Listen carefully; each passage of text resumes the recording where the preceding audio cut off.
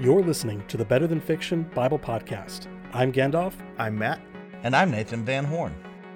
The Bible is the most read book ever, but to some it is merely fiction. Join our conversations as we connect the dots to reveal that the story of the Bible is not only true, it's better than fiction.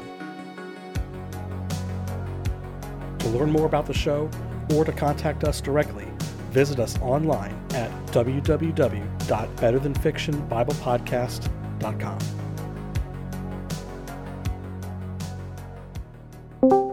Welcome back, listener, to the Better Than Fiction Bible Podcast, and welcome back to me, Gandalf, joining you once again after what feels like a really long time. Yeah, I think from my perspective, from when we're recording this on April 18th. I think it's been like a month since I've recorded a podcast episode. Us. It's just nice to not hear the sound of jackhammers in the background. Oh, yes. Don't count that out, Nathan. That could still happen. Is it weird to welcome yourself back? Is that like the guy who wakes up, has a shower and a shave, and then looks in the mirror and is like, hello, you? Well, you know what? I did enjoy Caitlin's contributions. I enjoyed listening to them as I was editing them and like not having foreknowledge of where the episode was going to go. And she did a great job, but at the same time, I was listening and I was like, man, I have things I wanted to say about that. Like I want to interject here, but I'm not. You'll have things you'll want to talk about. You should have written into the show. Yeah, I should have. I really should have. That would have been great. And speaking of, how do you do that? Yes, we want to write in. You caught me on that one, Matt. If you want to write into the show, then you can go to our website, betterthanfictionbiblepodcast.com, and right on the front page, there is a form you can fill out that will allow you to reach us directly. And it's a good time to do that because every so often we have the need to answer a bunch of questions that you guys have sent us. You guys really don't send us enough questions about the text for us to do like a Q&A episode very often, but we do accumulate those. We do put those on file. So if you have a question about the text, wherever you are, it doesn't matter if you're caught up, it doesn't matter if you're listening to the latest episode, feel free to send us an episode, and every so often we'll do a Q&A episode where we kind of go through the questions. And a lot of you have really good questions. We get them every week. And it doesn't have to be about the text we're looking at. Sometimes we get questions with others. Well, other parts of the text we haven't covered yet. And that's fine. Absolutely. Too. So, once again, betterthanfictionbiblepodcast.com. Yeah, but if your question is too scandalous, then I'll get sick again the day they record an episode about it. Mm-hmm. Nathan will be suspiciously absent. If you've ever seen Zoolander, Papa, I think I am getting the black lung. All right, so I've been gone for a little bit. Are we going to 25 or are we going to hang around at 24? Definitely going to 25. Caitlin graciously last episode read the whole chapter for us, so it's time to move on. And this is if you have any questions, about 24, take it up with Caitlin. That's right. Send them to us and we'll forward them. I've said betterthanfictionbiblepodcast.com. We've said all we have to say in an official capacity. I also noticed that y'all made her read. Like, can we just say she's a good reader? She's a good reader. Good reader. We do need to make her like Gandalf. I'm sure you have a 3D printer or something. We need to make her a good reader medal or a badge or something like that. It was fun to have her on the show, and hopefully, having peeked behind the curtain, she still believes in the Wizard of Oz. Yeah, that's right. Well, we do come to an interesting chapter. This is Genesis 25, and it's interesting because this is kind of at least the end of the Abraham story, not the Abraham arc, but his like personal like living on the earth prior to death. It ends here in 25, and we've been here a long time. And in fact, I wonder how many episodes we've had on Abraham's life. It's been a minute. Oh, well, gosh. That's... I mean, it's like all of season 3, and so far all of season 4. So yeah. Well, and can I just say, in coming off the last episode, we talked about 1 or 2 episodes ago about how, not only what is in the Bible, but how it is communicated through the Bible, narrative pacing. Like, it shocks us that Genesis 24 has 67 verses. Can I tell you, it shocks me that Genesis 25 only has 34 verses. Like, this story has this chapter has 1, 2, 3, 4, 5 different potential pericopes, each of which could and might be an episode. And it's right. And and it's 34 verses. Like this, a lot of ground is covered in these verses. So true. Well, so why don't I read today, since it's, I think it's been a while for me. I'll read Genesis chapter 25, and I'm going to read through verses, for today, I'll read through verses 11, and we'll touch on 11 again next week, but just go ahead and start with it today. As always, coming from the English Standard Version, beginning in 25 verse 1. Abraham took another wife, whose name was Keturah. She bore him Zimran, Jokshan, Midian, Ishbak, and Shua. Jokshan fathered Sheba and Dedan. The sons of Dedan were Ashhurim, Shuam, and Leumim. And did I get all those right, Nathan? Those are hard. We're just saying with confidence, brother. Yeah, that's right. The sons of Midian were Ephah, Epher, Hanok, Abida, and Eldah. All these were the children of Keturah. Abraham gave all he had to Isaac, but to the sons of his concubines, Abraham gave gifts, and while he was still living, he sent them away from his son Isaac, eastward to the east country. These are the days of the life of Abraham's life, 175 years. Abraham breathed his last and died in a good old age, an old man and full of years, and was gathered to his people. I'm thinking Lord of the Rings on that line. Isaac and Ishmael, his sons, buried him in the cave of Machpelah, in the field of Ephron, the son of Zohar the Hittite, east of Mamre, the field that Abraham purchased from the Hittites. There Abraham was buried with Sarah his wife after the death of Abraham. God blessed Isaac his son, and Isaac settled at Beer Lahai Roi. Man, lots of big words there. Lots of big stuff there. Yeah. Is it bad that it's like, I know it's a genealogy, I know it's like Oaks of Memory references. I see that Ishmael has, like, after Sarah's death, has like come back into the picture. I see all that, but the thing that I like locked in on was like concubines, because I was thinking of, like in the good Mulan, the animated Mulan. We don't talk about that. We don't talk about the other one. We're like, that's they're right. or the sequel, they're dressed up, or the sequel. Yeah. That's right. Well, they're like dressed up, sneaking around the palace, and they're like the soldiers. They're like, to get past the Hun guards. Yeah, they're like concubines, ugly concubines. That's what I locked in on.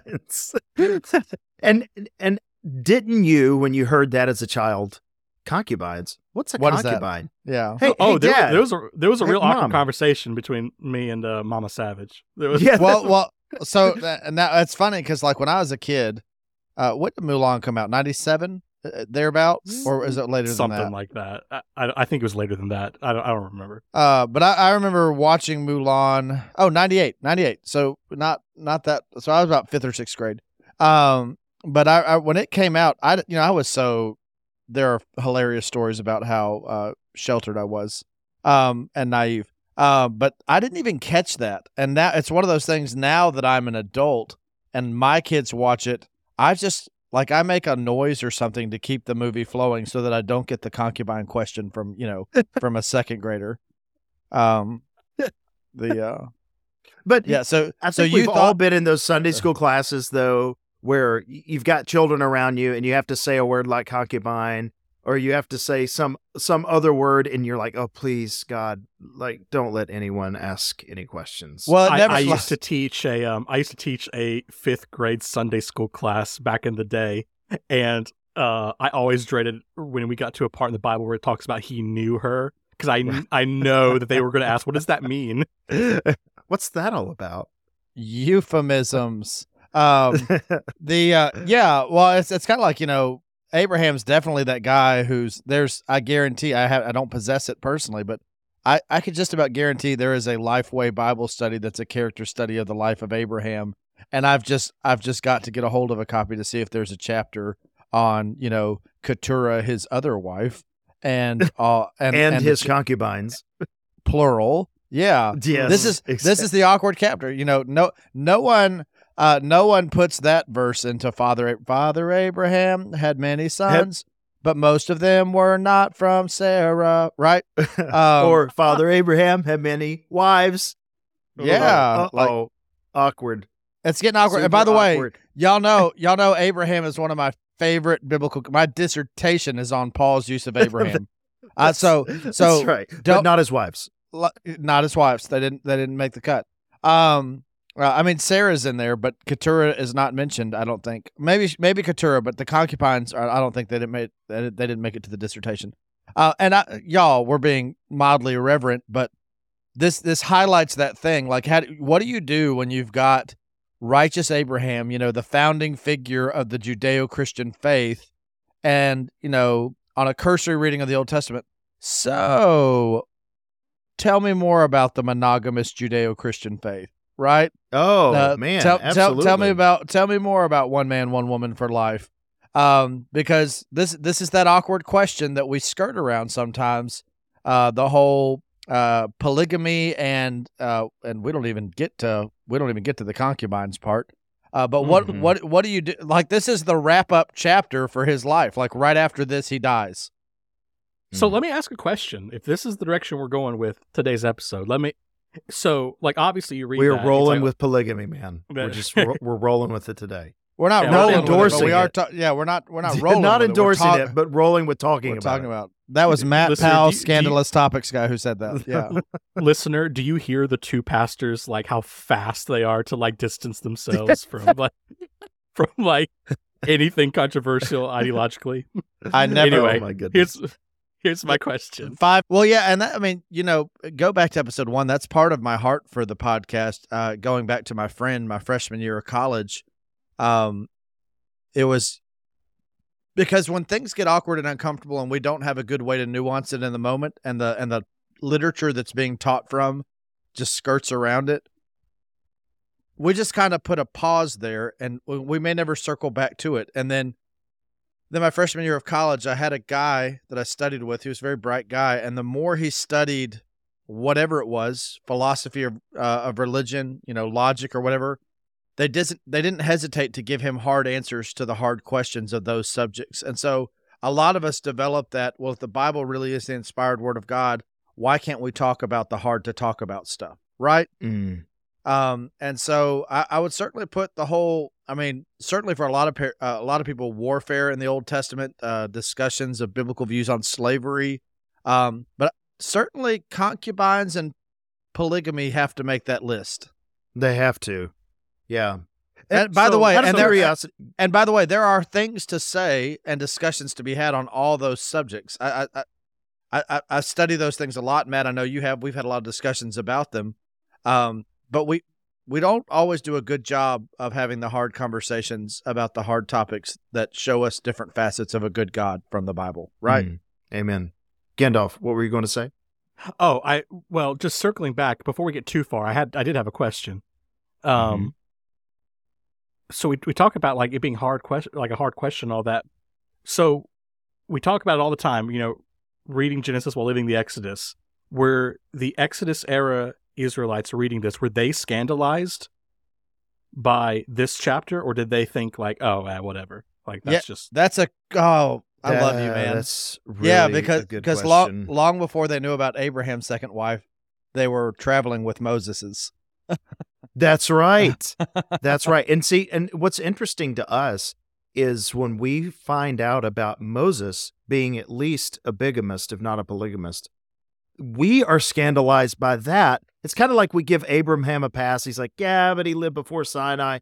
But man, Moses gets less of a pass.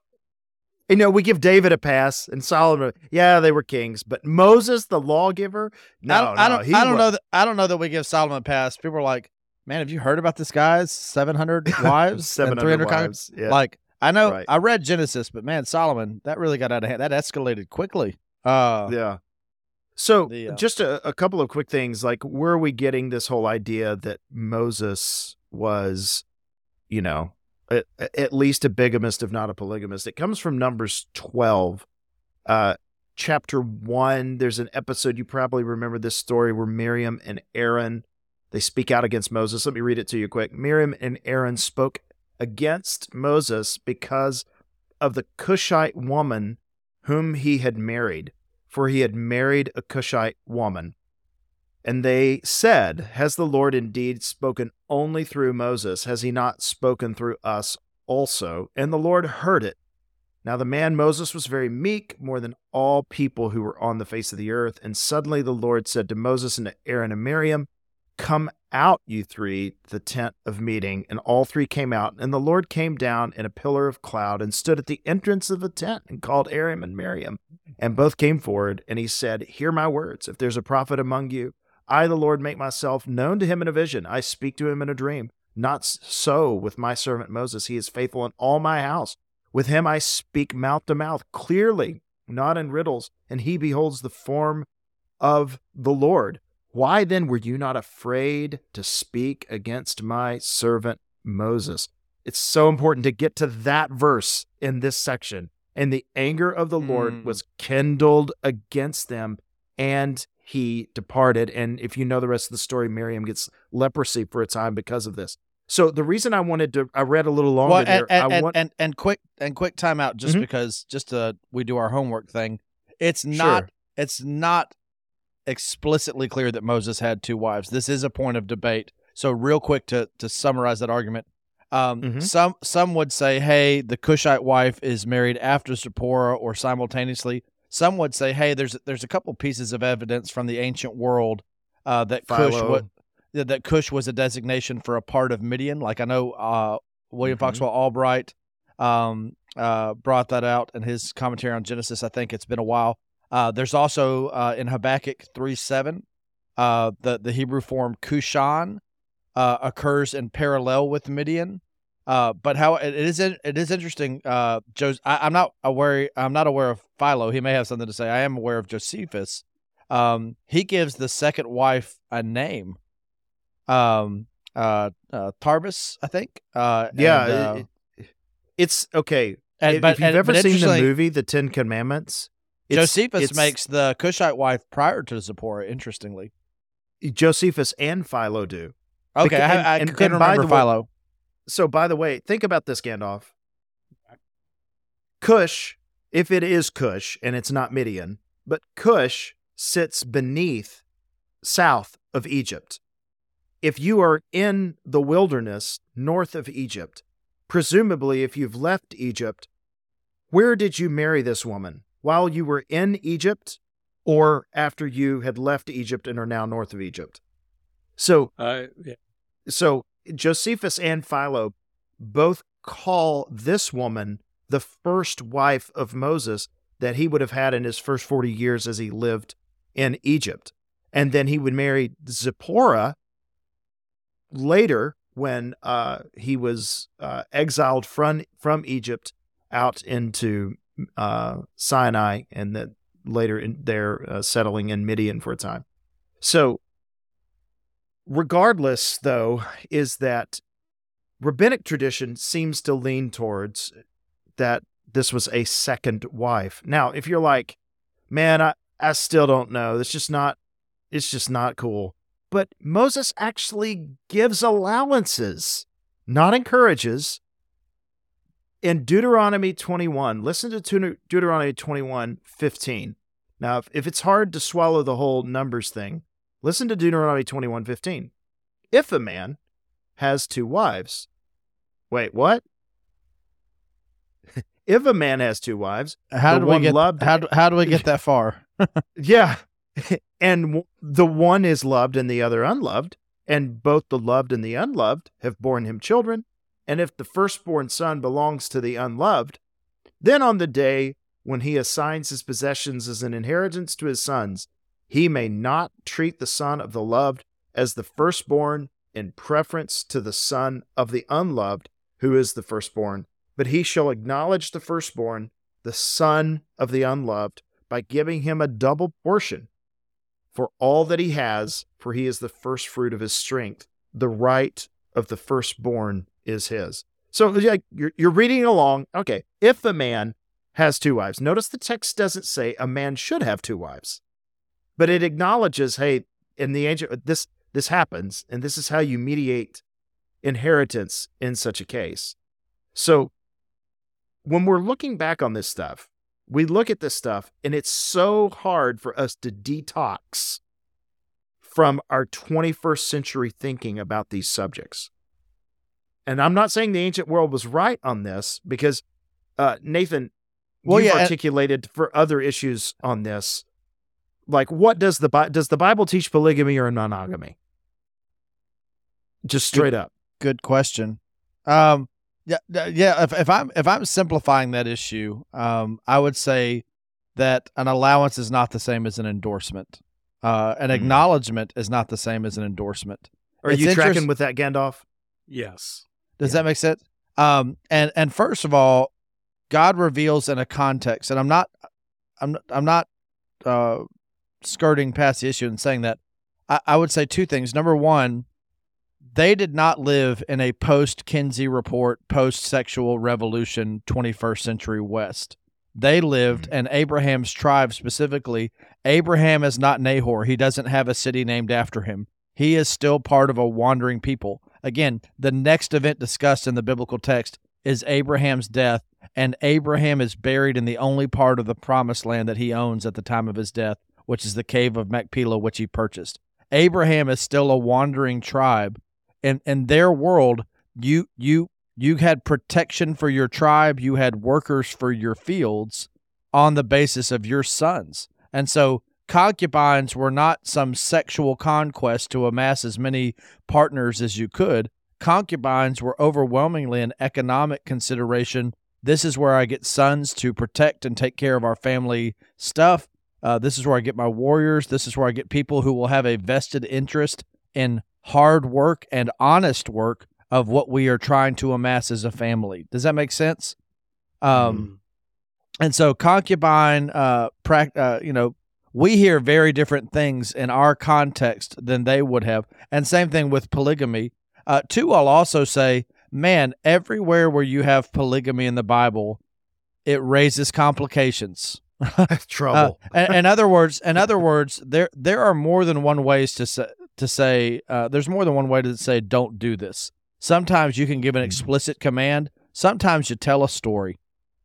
Yes, so true. That's such a good word, Nathan. Jesus was a big fan of the latter option, and man, you just about every instance of instance of polygamy I can think of, I can immediately think of a complication that it introduced into the narrative. So right after this, Abraham gives gifts to the sons by his concubines, but he sends them out of the land that's going to be inherited by Isaac. So he's trying to provide for them, but could that also raise some issues later on down the road? Where are some of Israel's enemies going to come from?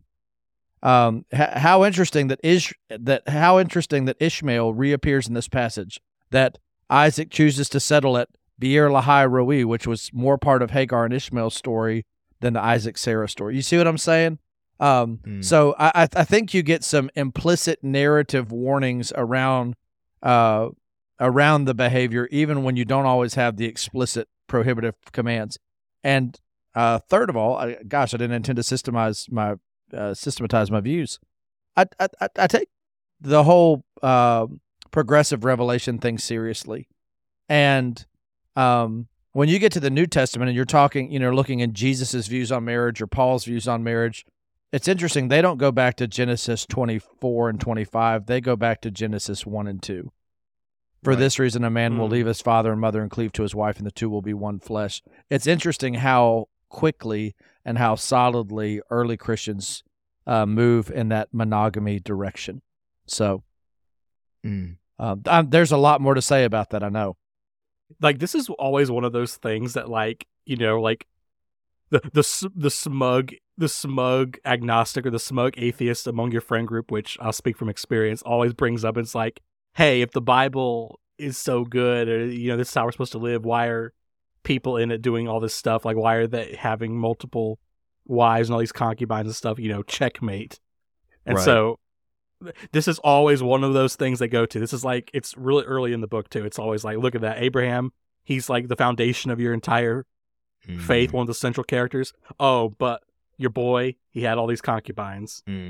Yeah, and I would say if it didn't have any of that stuff, you would not believe. The Bible would be completely unbelievable to the people of its time. That it would have no verisimilitude. They were like, who are these people? How did that Abraham guy even make it in the wilderness? He didn't have any kids. Didn't have any. It was just him, Sarah, and Isaac. What? Why is everyone he interacts with taking this is the same thing like when we talked about the flood and the king's list. If you don't have that stuff, you don't have, in their society, you don't have the ideological credibility to interact with the other views out there. And we know what direction God's taking the narrative, right? That's right. Does that speak to that at all? You know what's funny? That like one of the things that people always bring up is like, okay, well, how did the earth get populated when it was just Adam and Eve and just a handful of people? And people go, well, that's weird. Why don't they explain that? And they get angry about that. And here it is where they're explaining, hey, here's how Abraham grew to such multitude. And now they're angry about that. They got an explanation. It's like, what do you want? Yeah, it's cake and eat. Well, I didn't think about this before we recorded. Did y'all ever see that Val Kilmer, Michael Douglas movie, The Ghost in the Darkness? No. So there's a scene in it. It's about the lions of Savo in Africa, the slaughter when they were building the railway across the continent. Anyway, I may have seen this. There's a scene where Val Kilmer's character, who is a Westerner with a romanticized notion of love, is interacting with one of the African guys who is a polygamist, but in a context where marriage is a far more economic, have children, and have workers and warriors context. And they hear the Englishman talk about his wife, and the African guy goes, "So you love your wife?" And Val Kilmer says, "Yes." And the African guy goes, "I don't like any of mine." And it's this mildly comic moment, but it's mitigated by two fundamentally different approaches to what marriage even is. Right. And it's interesting to me, Christianity, Judeo-Christian faith, originates in a context very similar to one character, but it moves in a direction very similar to the other character. Coming off of that, Nathan, I think that's great stuff. And this is a big question, because these questions do linger, to Gandalf's point. And it's so big, I think we need to do another episode about this, because there's more to say here. And I think there's more to grow in our understanding of the scripture. So why don't we punt till next week and finishing this conversation as we move forward in Genesis 25? And listener, thank you for being a part of this discussion, even talking about the weird stuff, even talking about subjects like polygamy and concubines. But in the meantime, I do not endorse polygamy. Just like That's explicitly. Putting my cards on the table, I am happily That's married right. to a woman that I love, and I thank God every day for. Amen. Well, listener, you know what else is a big question? Why haven't you subscribed to the Better Than Fiction Bible podcast? You just spent 30 minutes listening to us over and over again distance ourselves from polygamy. Right. And yet you are not subscribed. So why don't you, even if you don't love us, just out of economic decision, go ahead and subscribe to the podcast. That's hilarious. And also leave us a message at our website, betterthanfictionbiblepodcast.com. Every Tuesday morning, we're coming back with another 30 minutes of discussing the greatest narrative, that is the biblical narrative. So until then, you guys have a great week. See you next time. Shalom.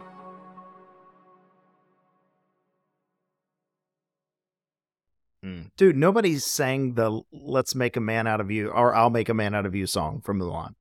Nathan's singing here, Come and I'll on, be Nathan, come on. Like, let's get down to business to defeat the Huns.